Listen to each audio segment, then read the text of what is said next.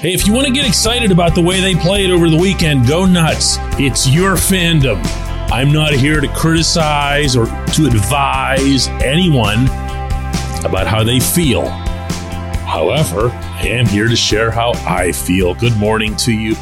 Good Monday morning from Nashville, Tennessee. I'm Dejan Kovacevic of DK Pittsburgh Sports, and this is Daily Shot of Penguins. It comes your way bright and early every weekday if you're into football and or baseball. I also offer daily shots of Steelers and Pirates where you found this. Penguins 7, Lightning 3.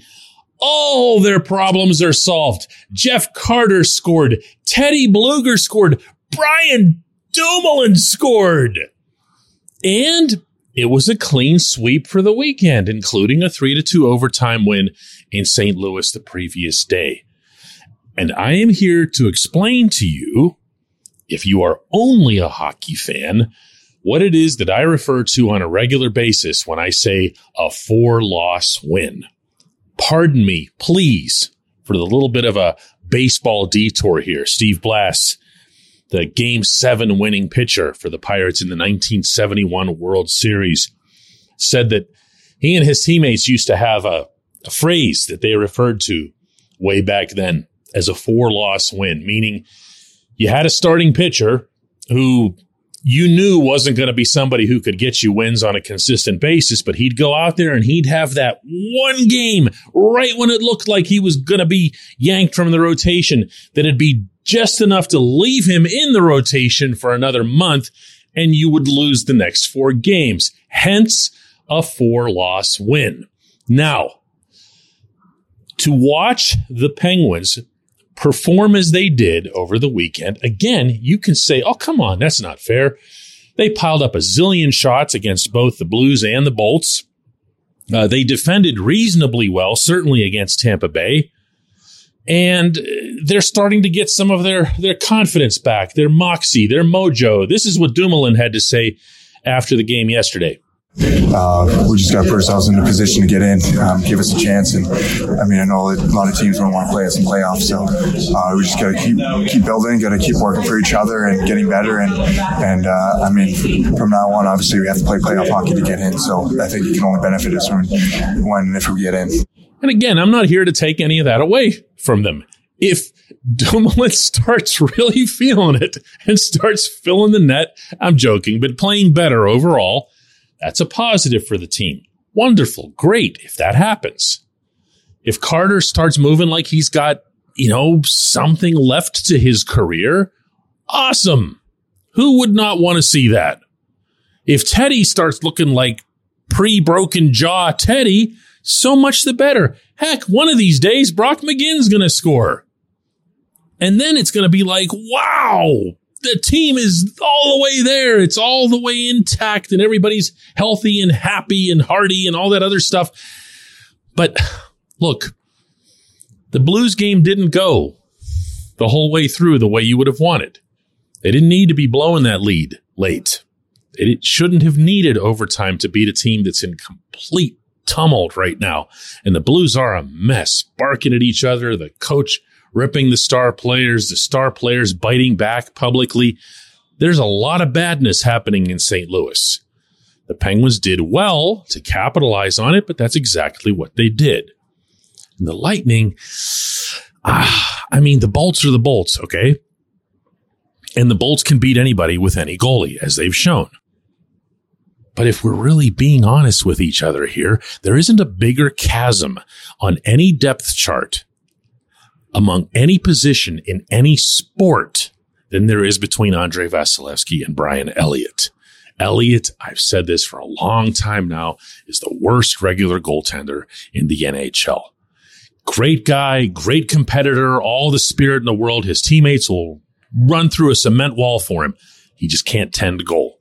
So once the Penguins got up a little bit, and by that I'm talking about Evgeny Malkin's breakaway, it was highly likely that they were going to end up mopping up on this guy. And they did. And then the Lightning got a little demoralized, and they were playing their second game in as many days. And then you saw how the rest of it went.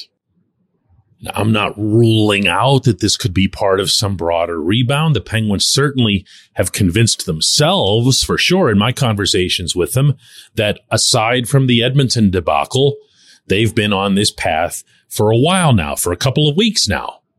If they believe that, if they perceive that to be the truth, that does count, because that does contribute to your confidence.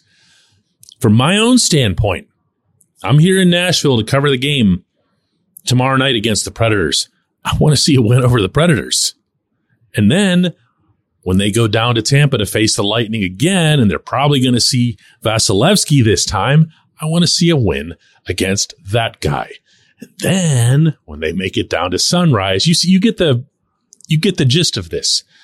Doesn't mean they have to win every single game they play. I want to see a much more general, across the board, sweeping improvement in this team's defending. That part of yesterday's outcome I really liked. Yes, the 2 points matter. We're way past having fulfilling losses, okay? But this team needs to show, not me, not us, but themselves, that they can defend when it matters the most. When you see that occurring, go nuts. Start thinking big. But I'm not feeling that just because a couple of people scored goals who haven't scored goals in a zillion years, and they did so against the worst goaltender in hockey. When we come back, J1Q. This segment of Daily Shot is brought to you by Family Table, a local company that brings delicious food to busy families in our area. They offer family-style complete meals or a la carte items like lean proteins, perfect for muscle building and weight loss. They're delivered straight to your door. These meals only need to be reheated. No prep, no mess. If you're not local, gift cards are available for your Pittsburgh-based family and friends. Go to FamilyTablePGH.com and use the code DK20 to get 20% off and free delivery on your first order. Again, that's FamilyTablePGH.com. The code is DK20 to get 20% off.